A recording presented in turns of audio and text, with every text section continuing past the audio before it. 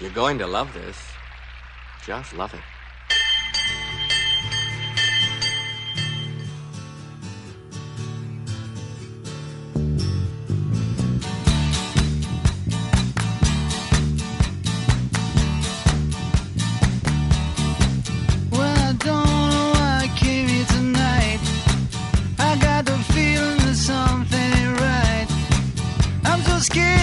I fall off my chair, and I'm wondering how I'll get down the stairs. Clowns to the left of me, jokers to the right. Here I am, stuck in the middle with you. Yes, From Pacifica Radio, this is the BradCast, as heard on KPFK 90.7 FM in Los Angeles, in Oregon on 91.7 FM KYAQ in the Central Coast, 106.7 FM KSO, Cottage Grove, in Pennsylvania on 93 FM WLRI in Lancaster, in Hawaii on 88.5 KAKU, the voice of Maui, in Ohio on KGRN 94.1 FM in Columbus, in Palinville, New York on 102.9 FM WLPP, in Bellingham, Washington on KZAX 94.9 FM, in Minneapolis, St. Paul on AM 950 KTNF, the progressive voice of Minnesota, and coast to coast and around the globe, streaming on the Progressive Voices Network, Netroots Radio, Indie Media Weekly, FYI Nation, NicoleSandler.com, Radio Free Brooklyn, GDPR Revolution 99, Detour Talk, Radio Monterey, and Blanketing the Globe 5 days a week on Radio Sputnik. Usually hosted by Brad Friedman of BradBlog.com, but today you've got me, Nicole Sandler, host of The Nicole Sandler Show at NicoleSandler.com. Thrilled to be back in again for Brad and Desi. And boy, do we have a busy show for you today with journalist and government-dubbed FOIA terrorist Jason Leopold and author, activist, and organizer Jane McAlevey, all coming up. But I want to start with a few words from President Obama, who on Friday held his final press conference of the year, likely his final one as president. Of course, he was asked about the Russians' interference with the elections. Did Clinton lose because of the hacking? I'm going to let all the political pundits in this town have a long discussion about what happened in the election. It was a fascinating election, so I'm sure there are going to be a lot of books written about it. I've said what I think is important for the Democratic Party going forward, rather than try to parse every aspect of the election. And I've said before, I couldn't be prouder of Secretary Clinton, her outstanding service. I think she's worked tirelessly on behalf of the American people, and I don't think she was treated fairly during the election. I think the coverage of her and the issues was troubling. But having said that, what I've been most focused on, appropriate for the fact that I'm not going to be a politician in about, 32 days? 31? 34? What I've said is that I could maybe give some counsel and advice to the Democratic Party, and I think that the thing we have to spend the most time on, because it's the thing we have the most control over, is how do we make sure that we are showing up in places where I think democratic policies are needed, where they are helping, where they are making a difference, but where people feel as if they're not being heard, and where Democrats are characterized as coastal, liberal, latte-sipping, politically correct, out-of-touch folks. We have to be in those communities. And I've seen that when we are in those communities, it makes a difference. That's how I became president. Of course, President Obama had a few words of warning for Vladimir Putin, too. With respect to response, my principal goal leading up to the election was making sure that the election itself went off without a hitch, that it was not tarnished, and that it did not feed any sense in the public that somehow tampering had taken place with the actual process of voting. And we accomplished that. That does not mean that we are not going to respond. It simply meant that we had a set of priorities leading up to the election that were of the utmost importance. Our goal continues to be to send a clear message to Russia or others not to do this to us, because we can do stuff to you. But it is also important for us to do that in a thoughtful, methodical way. Some of it we do publicly. Some of it we will do in a way that they know, but not everybody will.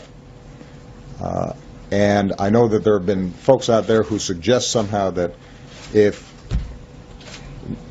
we went out there and made big announcements and thumped our chests about a bunch of stuff, that somehow that would potentially spook the Russians. But keep in mind that we already have enormous numbers of sanctions against the Russians.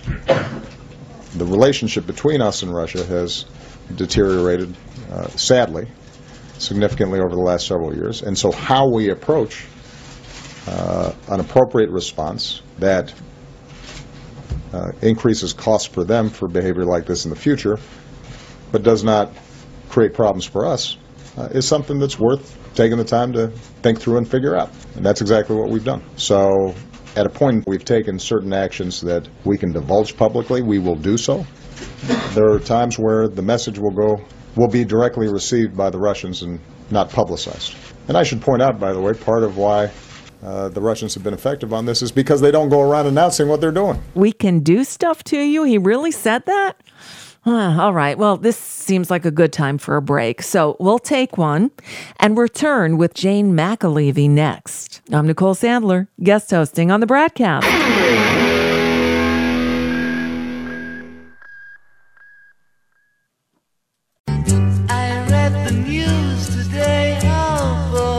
It's time for Nicole Sandler's What's News from NicoleSandler.com and the Progressive Voices Network. Donald Trump is still giving America the bird, the little blue one, while the rest of the country is grappling with the consequences of this election and the fact that, according to the CIA, 16 other national security entities and the White House, Russia was attempting to interfere in the 2016 elections, including by hacking the computers of the DNC and other political organizations. Now, our president-elect is claiming ignorance and blaming the Obama administration for not acting sooner. But that formal statement from the administration and intelligence community came on Friday, October 7th, a full month before Election Day.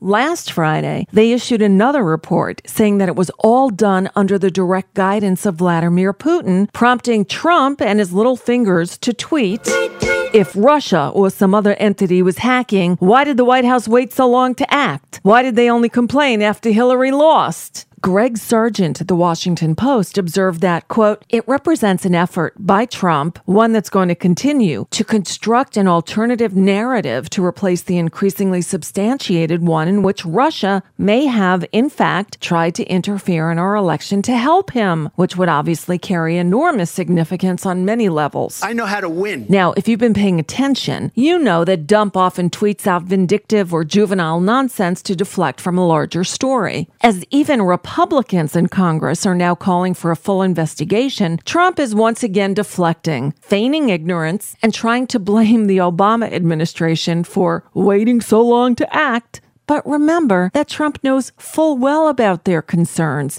He knew it back in July when he said, Russia, if you're listening, I hope you're able to find the 30,000 emails that are missing. I think you will probably be rewarded mightily by our press. No, Trump's alternate narrative won't work. The Russian hacking story was well known over the summer, and the White House did officially announce it, as I just mentioned, on October 7th. But the media never really ran with the story because a bigger story, complete with a leaked video, surfaced that same day. What's news? What's a cat? I did try and her. She was married. That's huge news there. No, Nancy. No, this was, and I moved on her very heavily. In fact, I took her out furniture shopping. She wanted to get some furniture. I said, I'll show you where they have some nice furniture. I took her out furniture. I moved on her like a bitch, but I couldn't get there. And she was married. And all of a sudden, I see her. She's now got the big phony and everything. She's totally changed her look. She's your girl's hot as I gotta use some Tic Tacs just in case they start kissing. You know, I'm automatically attracted to beautiful. I just start kissing them. It's like a magnet. Just, I don't even wait. And when you're a star, they let you do it. You can do anything. Grab them by the pussy. But back to this week, it looks like Trump made a mistake mistake Friday morning, proving his deflection is just another lie. Are we talking about the same cyber attack where it was revealed that the head of the DNC illegally gave Hillary the questions to the debate? Greg Sargent at the Washington Post continues, quote, and so, by referring to this episode, what Trump is inadvertently revealing here is that, yes, the complaint about Russian hacking to hurt Clinton did in fact precede the election, and this was widely and publicly known. Of course, there's ample other evidence that Trump is fully aware of this. Oh, yeah. And he's not making many friends in the intel community either, according to former CIA Director Michael Hayden. In 48 hours, he said the intelligence community on which he will rely is incompetent, politicized, and frankly, he didn't have a lot of time for them. I don't have to be told, I'm like a smart person. I don't have to be told the same thing and the same words every single day for the next 8 years. Could be 8 years, but 8 years. I don't need that. Now, he has no time for those pesky presidential daily briefings. He's too busy to go on his big ego victory tour bragging about... We won in a landslide. This was a landslide victory. This was a landslide. How many times do we have to say this? No, it wasn't. But remarkably, he does have time to tweet about Vanity Fair magazine. Has anyone looked at the really poor numbers of Vanity Fair magazine? Way down, big trouble, dead. Graydon Carter, no talent, will be out. Where the hell did this come from? They reviewed his restaurant. The headline reads, Trump Grill could be the worst restaurant in America. And now just check out the Yelp reviews for Trump Grill. They're classic. We got time for one more. Incoming White House Chief of Staff Reince Priebus spoke with right-wing talk radio host Hugh Hewitt about the relationship between Trump and the press. And we learned that there are some changes coming. I think that many things have to change. It's important that we look at all of those traditions, even looking at things like the daily White House briefing from the press secretary. I mean, there's a lot of different ways that things can be done. The point of all of this conversation is that the traditions, I think it's time to revisit a lot of these things that have been done in the White House, and I can assure you that change is going to happen, change as far as how we're going to approach tax reform, the American worker, how we protect them and business, all at the same time while skyrocketing our economy. And that's today's dose of What's News, written and produced by Nicole Sandler at NicoleSandler.com and on the Progressive Voices Network. My pride really can't stay. Oh, baby, don't hold out. But it's cold outside. My apologies to all who are dealing with this winter's horrendous, freezing cold weather. Maybe you'll get a nice scarf for Christmas? Sorry. I'm Nicole Sandler of The Nicole Sandler Show at NicoleSandler.com. In for Brad and Desi today on the BradCast. On the line with us is Jane McAlevey. She's a labor and environmental organizer, a postdoctoral fellow in the Labor and Work Life program at Harvard Law School, wow, and the author of the book No Shortcuts, Organizing for Power in the New Gilded Age. Jane, what a great time to talk with you because, labor issues are sort of muddled right now. The labor movement has always been associated, I believe, with the Democrats. And but it seems like a lot of the working class people, those who would be union members, many of them, at least in the heartland of America, voted for Trump. What's going on?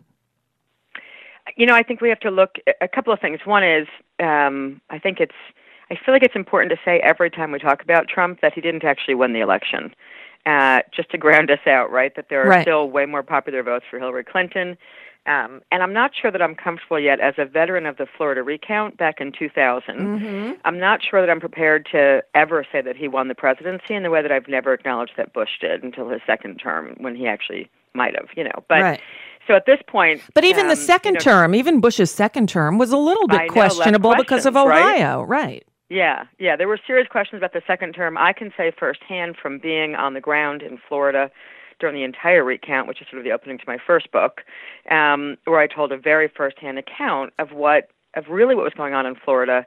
I can say really clearly, as someone who was deep in that process, that Bush didn't win the White House, and he went on to cause hell for a lot of people, including the working class. So I think we're in a sort of terrifying repeat in some ways right now, with more devastating consequences given the control that's happening at the state house level, which we might come back to. But so let's just go to this sort of opening question, though, about what happened. Were people confused in the field? Obviously, some people who we traditionally think of as people who voted for the Democratic coalition crossed over and voted for Trump, and why. And I have to say, I feel like there isn't a simple answer, but the simplest variables that go along with why this happened are, one, the conservatives in this country, and I think that's a team of sort of the populist Christian right that was developed, Phyllis Schlafly, a whole bunch of forces that began developing in the 1970s as a reaction to the power of the working class movement, the unions, and the civil rights movement, the women's movement, the anti-war movement. Finally, in the early 1970s, Nixon's in, and there's a big meeting that's held in 1973 in Cheyenne, Wyoming, that a young Karl Rove is at, a young Dick Cheney is at. You can almost pinpoint when these guys began the fight back. And they began to realize they didn't have a grassroots base. They'd been relying on sort of top-down strategies. It wasn't working for them. And they had to go out. It's the base, stupid. They had to go out and actually grow a more strategic working class base. They had to divide and conquer and create division among the working class, because a united working class, in fact, doesn't actually put people into power who are really bad for them. What we have now is a really divided working class. We kind of always have, given the history of slavery, but just the simplistic approach to what just happened. The most clear one for me is that working class folks in this country have had strong unions for decades, and part of what unions do is help people interpret what's going on in the world around them. Good unions help people connect the dots through really deep political education about what's going on, starting with the Reagan era, but I think it begins in the mid-'70s, again, in this one key meeting in 1973, when they set out to actually break the back of the unions. They were very patient. Their side always is. They laid out a long-term plan to undo all the regulation of the civil rights movement, the emerging environmental movement, the women's movement, and particularly the labor movement. They literally said it's going to take us 40 years or so to roll back all these gains that have been made that regulate and, put a stranglehold on the free market, so to speak. Mm-hmm. And they set about doing it. So, we destroyed the so-called private sector unions in this country by deliberately moving their jobs to Mexico, China, Central America, and now all over the world. Right. And in doing that, we were really actually destroying the private sector union movement. And so 35 or 40 years later, I have to say it is not that surprising to me that people are a little bit confused about who is to blame for the pain in their lives. And what they've set about doing right now, and we've seen it just in the last few years, it really starts in 2010 with Scott Walker, they sort of realize, in Wisconsin, right, they sort of realize, okay, check that box. We basically have private sector unionization in America down to 6% on a good day, maybe 5% in more honest numbers. Hardly anyone in the private sector in this country is left in a trade union. Now we have to go take out the public sector unions because they're the last source of power for the working class, and that is the path they've been on since 2010. So, again, they've got Fox News. They set out to destroy the one sort of organization that helps people understand and interpret the world, which is trade unions. And so I find it not so surprising that people are a little confused. And then you add to that Hillary Clinton's campaign, that her definitive message to the working class was, I'm not Donald Trump, so vote for me. Yeah. Came up pretty empty, right? As a strategy, they wrote off key states that Trump went heavily into. They wrote them off early. They had this attitude of sort of punishing states that weren't going with her in the primaries. I mean, it was an arrogance and a failed campaign strategy, and it was. I mean, I'll stop this sort of opening, but it was an assumption, like there's an assumption that black folks will always vote with the Democrats. There's just been this assumption that you take people for granted without actually either taking them seriously, honoring their intelligence, having real conversations with them, and helping them understand what's happening in the world. Now, truthfully, when all of Wall Street decided to sign on with Hillary Clinton this summer because they thought Trump was a dangerous whack job, I think her campaign was over. When you have the titans of Wall Street behind you, and she was running ads and boasting that the Wall Street folks were with her, not against her, why would ordinary workers who've been screwed by Wall Street in trade agreements for 30 to 40 years, and certainly NAFTA, which was brought in by Bill Clinton, why wouldn't they begin to wonder, which one of these folks should I vote for? Right, especially since the other faction on the left was the Bernie Sanders crowd, who was all about, against Wall Street, against the billionaires, the coming or the present oligarchy. I mean, that's his whole message, and that's what so many people responded to.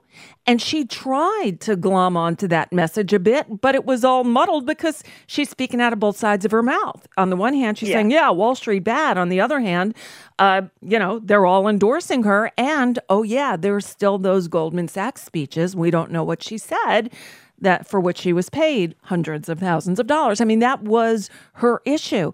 But the other part, again, we're speaking with Jane McAlevey, author of No Shortcuts, Organizing for Power in the New Gilded Age.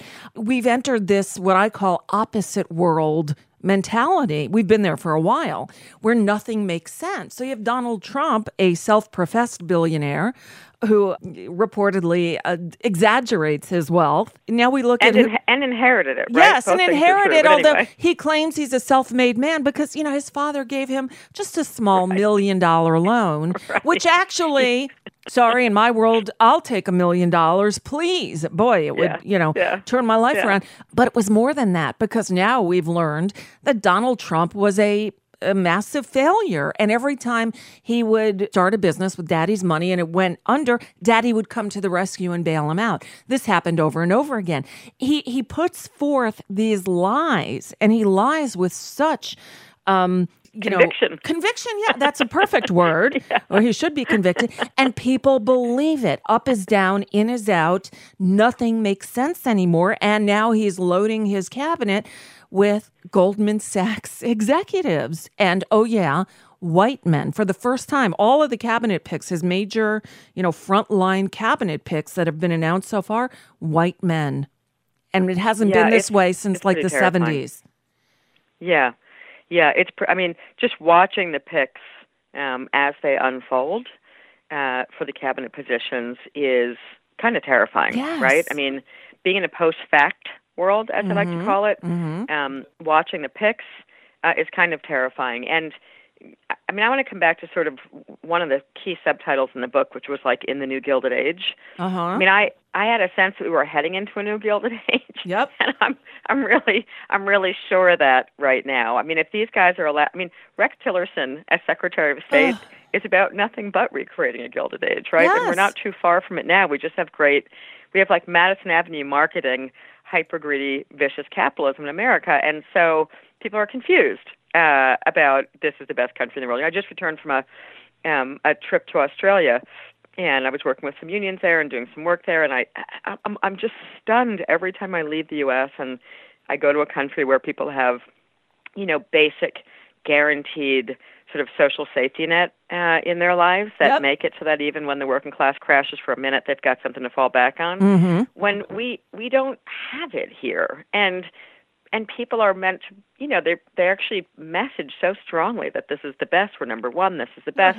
And believe me, we do have this sort of odd set of freedoms that I wouldn't trade in to live in several countries in the world that we could probably name. But what comes with it is this sort of delusionary power of Madison Avenue to persuade people that ordinary people have it best off here. And it's just a farce. And, Michael Moore's last film sort of poked fun at that a little bit, right? But what was it? Where to Invade Next? I think it was called, right? Yeah. I've been trying to argue with a bunch of friends who actually do work in the media world, like the Hollywood world, that they really, like Aaron Sorkin or someone, should really do a show about like a Silicon Valley Facebook, kid or something who gets forced to go live in Europe, and they've had one child in America and they have a second child there, and they don't even want to move, to like start telling an actually really good version of a story about how ridiculous the standards are in this country. So, but the question is sort of what do we do about that? And part of what I'm trying to address in the book is seriously a serious discussion about strategy and a serious discussion about power. And as someone who has been organizing in this country for my entire adult life, I feel like we're getting back into this moment where I'm sitting in rooms where people have all these interesting ideas, whether it's about what to do with the electors, the policy, abolish the Electoral College, guaranteed basic income. I mean, Yes. There's a whole smattering of ideas that are out there right now. And my question for everyone having those debates is, what is your damn theory of power to win them? Because there isn't a theory of power right now about how we can make any of the good policy ideas we have actually come into being. We just got, romped in the presidential election. Yep.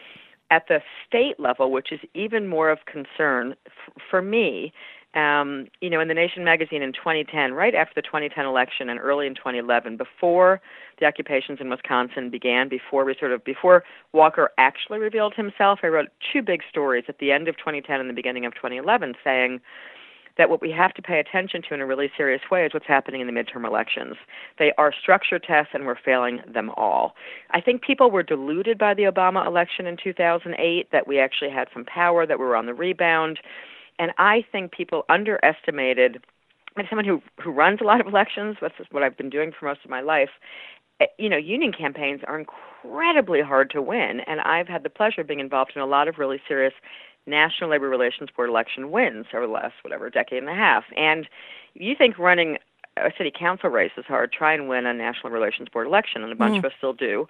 And we do it because there's a whole approach that we have to running the campaigns to win them. And when I began to look at 2010, and we had this trifecta red thing happening in a bunch of key states that were previously Democratic strongholds, like Wisconsin, then in Michigan, when we blew at the ballot the right to enshrine the right to collective bargaining in the state constitution, and then Schneider, right on the heels of losing that in 2012, right?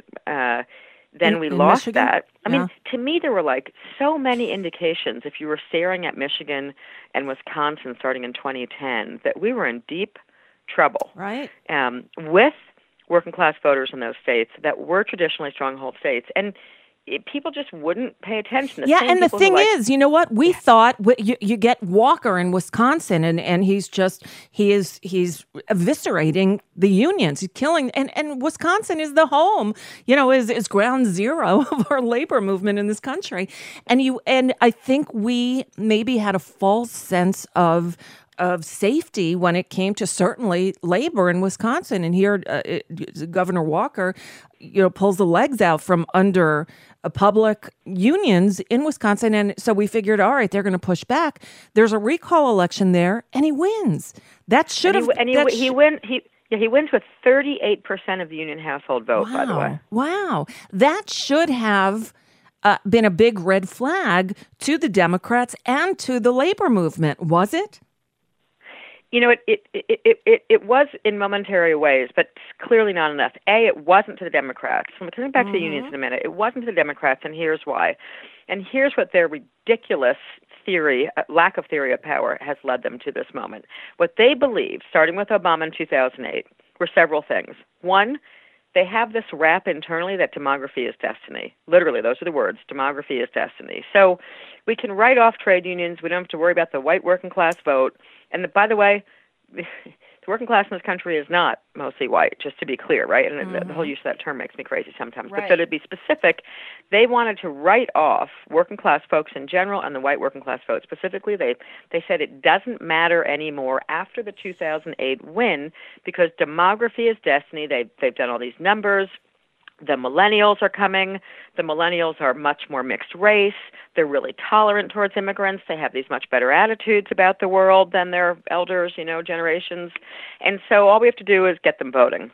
And they literally sort of made a decision to write off the core institution that has actually been fundamentally helping Democrats win since the 1930s, which is the trade union movement. There has been no other actual institutional power source for the Democratic Party ever, except for the black vote, the African American vote in this country has been 94% consistent, and it's extraordinary. And have they done anything for black people for the last 35 years or so? No, right? They've taken away most of the programs that folks have been relying on. Then you look at the union sector. They just wrote off the union sector and thought demography is destiny. We're really good at polling now. What the Obama win in 2008 taught them, this is what they were saying to themselves, what we now know, which is so wrong, is that all we have to do is sort of like, outvote them because we've got the vote. And one, Obama was, I'm not sure who said this, so I'm missing quoting someone, but it was good a few weeks ago. I heard it on the radio, and it might have been Axelrod, who I don't tend to agree with generally, but saying like Obama was a once in 50 years candidate because of how positive he was. He had no stained record. There was nothing you could really look at behind him. People did want to believe his message about a really few, like he raised people's expectations that society would be great again in a way that, but he did it in a positive way, in a way that Trump just did it really cynically and divisively. But, so they mistook him, a person, for a party strategy. And it was frankly idiotic. And for those of us who are paying careful attention to how come states that used to vote Democratic keep going trifecta red, and by trifecta red I mean the governor's mansion, the assembly, and the state senate. Florida. Whatever the I live in Florida. That's a Florida, as I call it. Yep, that's what they did again here. And we have, I would say, close to, if not 50% more registered Democrats than Republicans in this state. Absolutely. Yep. Absolutely. And so the question is, what's wrong? And part of what I'm trying to argue in the new book is what's wrong is that we've stopped seriously engaging in what I call real organizing or deep organizing. For most of the last 20 years in the trade union sector, I think that we made some really big mistakes. I came in on a wave of folks who wanted to rebuild the American labor movement in 1995 when we had the first contested election at what's sort of the National Labor Confederation, the AFL-CIO. Big change was coming, we thought, and that's what I'm analyzing in the book. The last 20 years in the trade union movement among a set of unions that I argue in the book are the set of unions that are still trying versus a bunch of unions who have just accepted their demise. I'm not bothering talking about that right now, although I'm worried about the working class that's tied to them. But there's a set of unions, let's say about 10, who have been for about 20 years, and I've been working with all of them, who have been sort of trying. And what I'm arguing is that we shifted, in some ways because of influence in the Democratic Party, frankly, and the ties that can be too close. There was a shift in the trade union movement that almost mirrored the Democratic Party. But what's ironic is it was leadership of the trade unions, right, where they sort of they gave up having confidence in their own rank and file.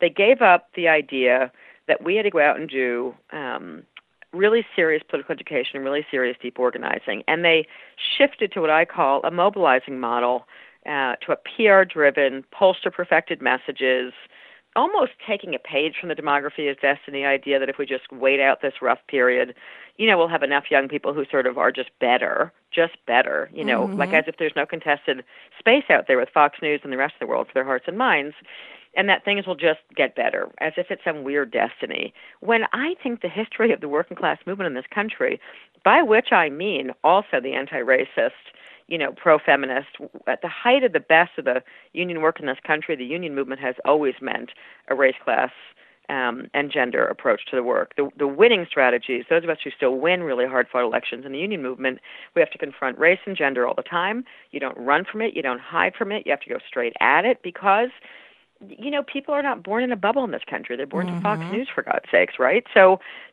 there's a real conversation that we have to have. It's not talking at, it's not messaging at, it's not advertising at. It's old-fashioned conversations through face-to-face organizing, and I don't think there's any way to avoid it. And we've sort of abandoned the whole idea that that's what we have to do to rebuild a strong working-class movement. And I think we're going to keep getting our asses kicked until we figure out that the basis in a capitalist economy is the working class. And how do we do that is sort of the subject of my new book. Well, great. And the new book, as you mentioned before, is No Shortcuts, Organizing for Power in the New Gilded Age. Jane McAlevey, thank you so much. What a great conversation this was. I hope we can continue at other times because there's a lot going on. The book is No Shortcuts, Organizing for Power in the New Gilded Age. I'll put a link on my blog at NicoleSandler.com. We'll have it up at the Brad blog, bradblog.com as well. Jane, thank you so much. Thank you. We'll take a break and come back on the other side with Jason Leopold of Vice News dubbed by the government the FOIA terrorist. And yeah, he's got some big FOIA terrorism cooking. That's next on the BradCast.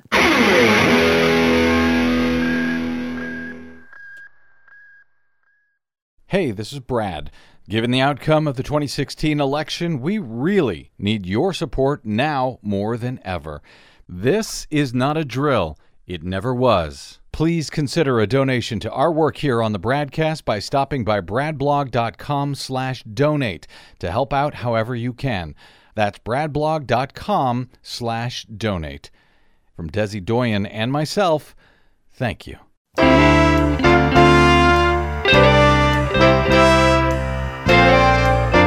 Welcome back to the BradCast. I'm Nicole Sandler of The Nicole Sandler Show, filling in once again for Brad and Desi.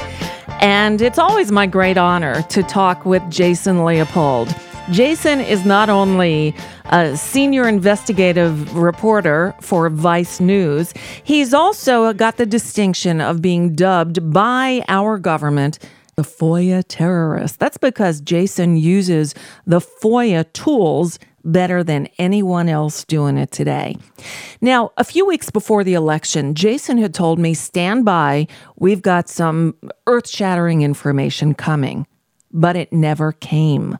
Yes, they had filed some expedited FOIA requests, got no response, and now they're taking it to the next level.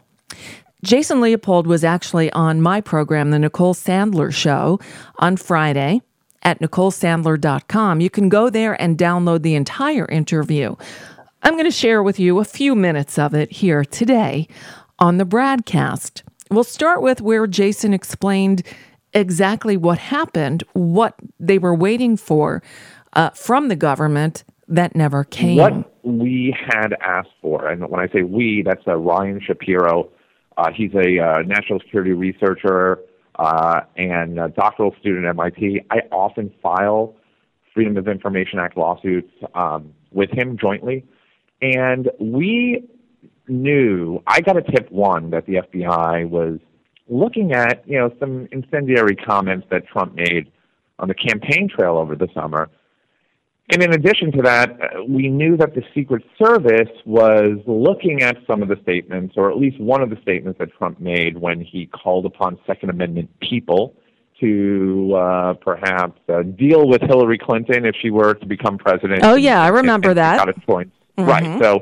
So, and yes, we also looked for the tax audits of Trump's tax returns over the past decade.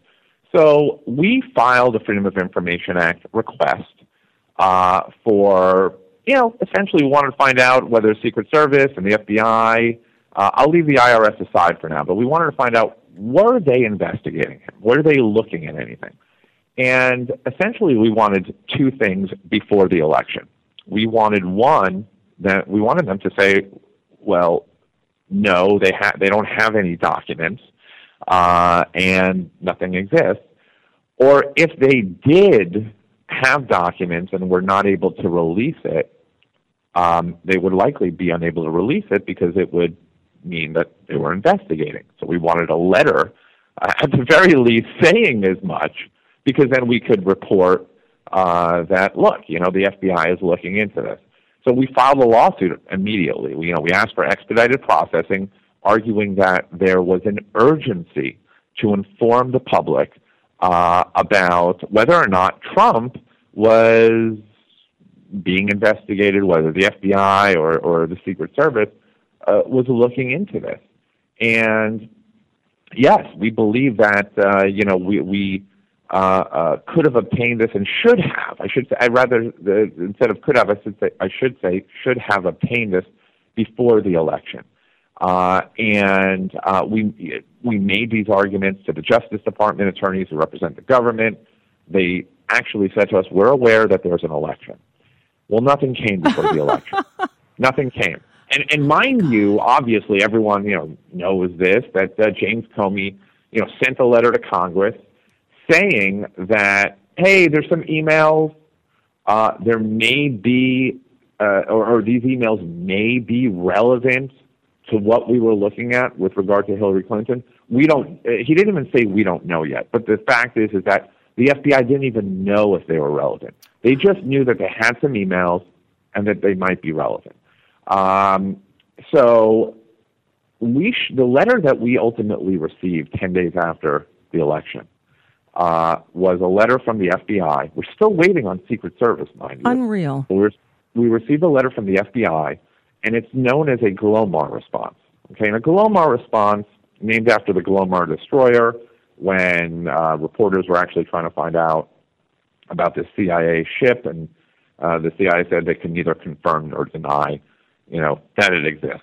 And so basically what we got from the FBI was a letter saying that they can neither confirm nor deny that they have records, and if they do, it's part of an investigative file.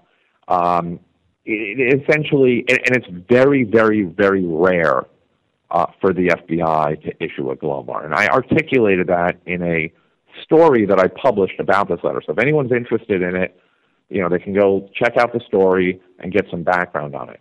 But this is a letter that really strongly suggests, I'm not going to say, definitely, but I'm going to say strongly suggests that the FBI has some sort of file and was looking at something with regard to Trump at the same time that Comey sent this letter about Hillary Clinton.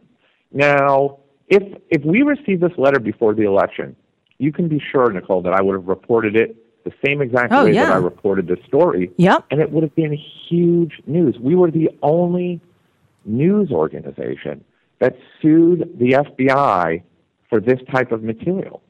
Records that we wanted that would have shown, hey, not just Hillary Clinton, there's something going on here with Donald Trump, and the FBI is looking into it.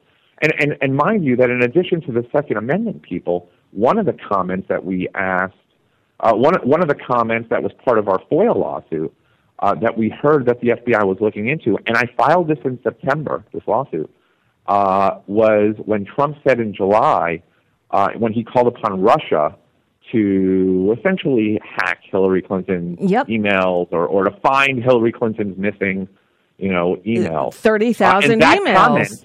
And that comment is now at the center all over again of the discussions, revolving around Russia and Russia influence and whether or not they played a role in the election. So.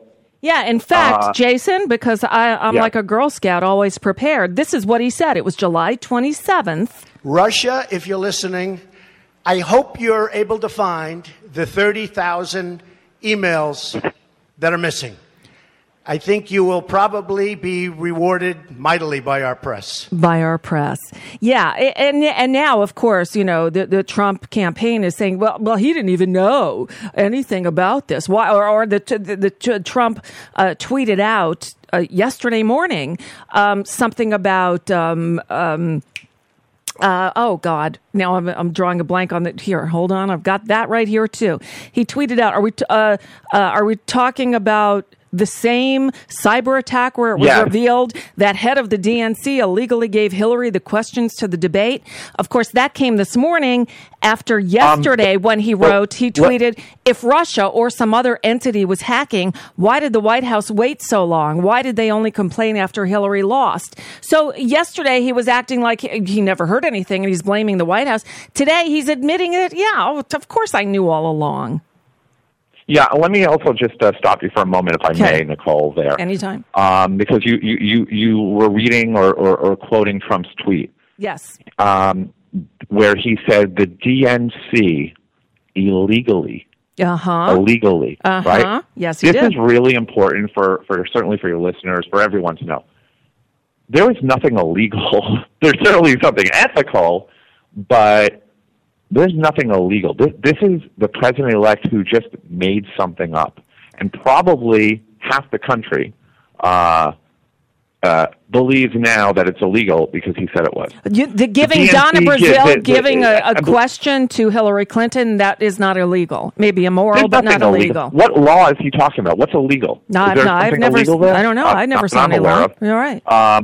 So that's really important because we're dealing with a president-elect and an incoming administration that doesn't care about the truth, facts, or anything, and just says whatever it is that they will say.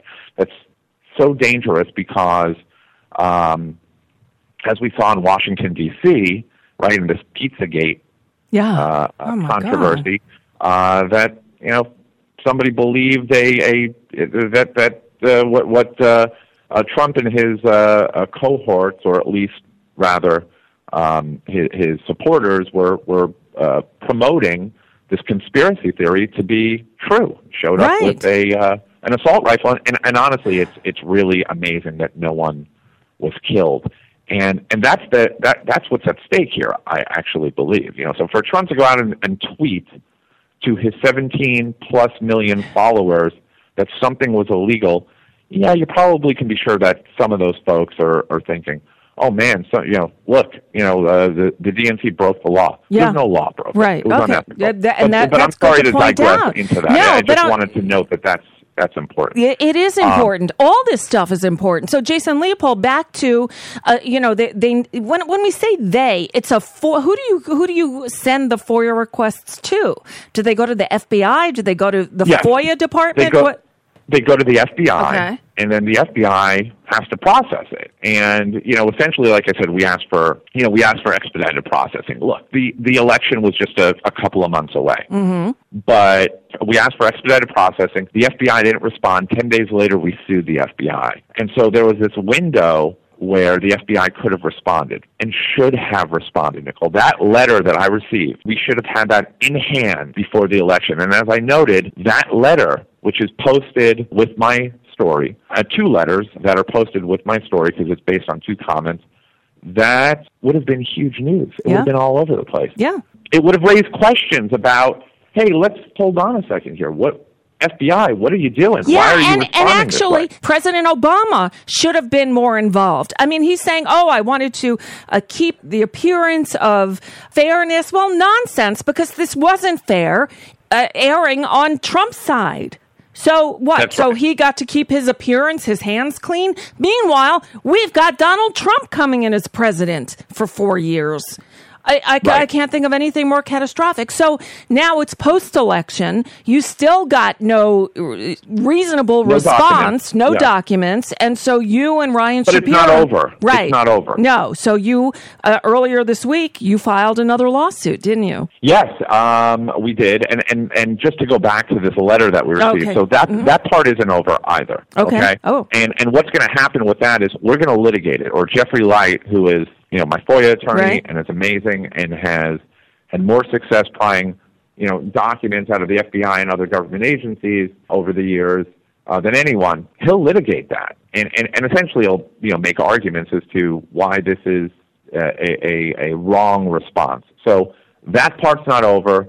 Stay tuned for that. Ryan and I filed another lawsuit this week against the FBI. And essentially what we want, we're looking for a wide range of documents.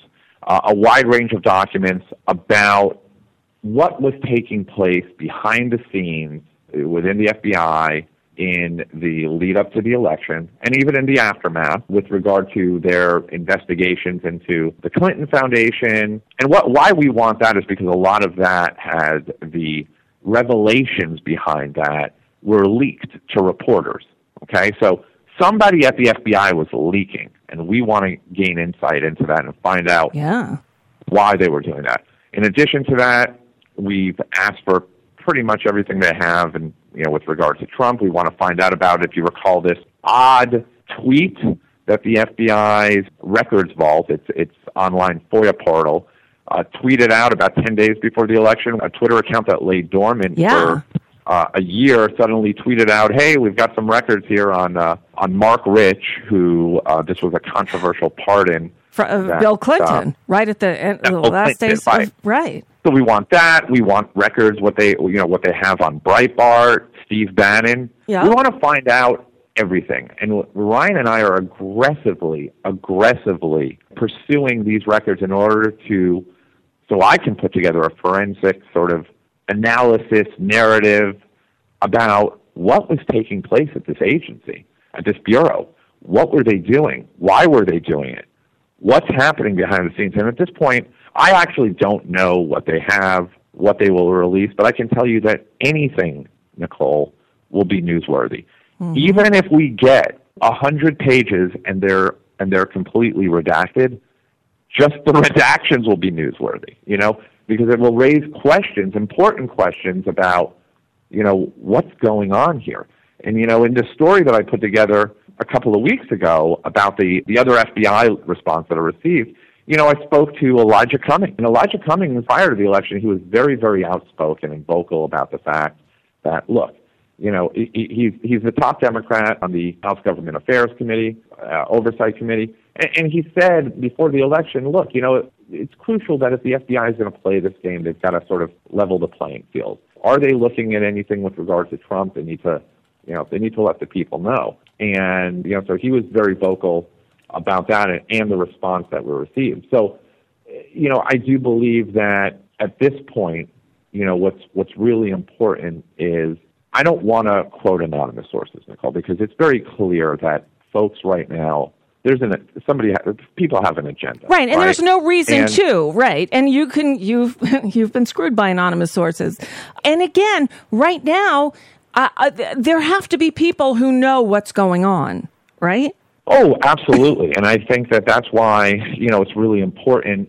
Look, I feel that once we get some record, some document, get some information, that we can then take that to perhaps the people that are speaking anonymously who will speak openly. But of course there are people who know what's going on. There's certainly people in congressional committees that have been briefed that know what's going on, and they're likely the ones that are leaking to, the New York Times, the Washington Post, and others. For me, I kind of want to see that, that evidence that's out there that they have. And I think that that's where the story is. That's Jason Leopold of Vice News, the government dubbed FOIA terrorist, doing amazing work. You can hear that entire interview by coming over to NicoleSandler.com. It was Friday, December 16th show. You can just go to our Nicole's blog and you can download it, listen to your heart's content. All right. I think we have time for one more, maybe two more, questions from President Obama's final press conference of the year. This is part of what I meant when I said that we've got to think about what's happening to our political culture here. The Russians can't change us or significantly weaken us. They are a smaller country. They are a weaker country. Their economy doesn't produce anything that anybody wants to buy except oil and gas and arms. They don't innovate. But they can impact us if we lose track of who we are. They can impact us if we abandon our values. Mr. Putin can weaken us just like he's trying to weaken Europe if we start buying into notions that it's okay to intimidate the press. What? Or lock up dissidents. What?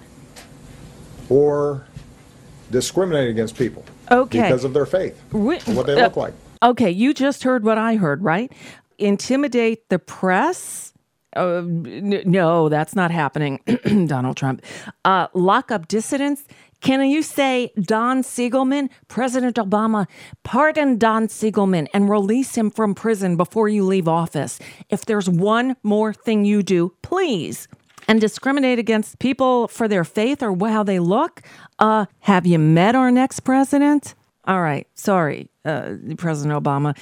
That really didn't work. How about another one?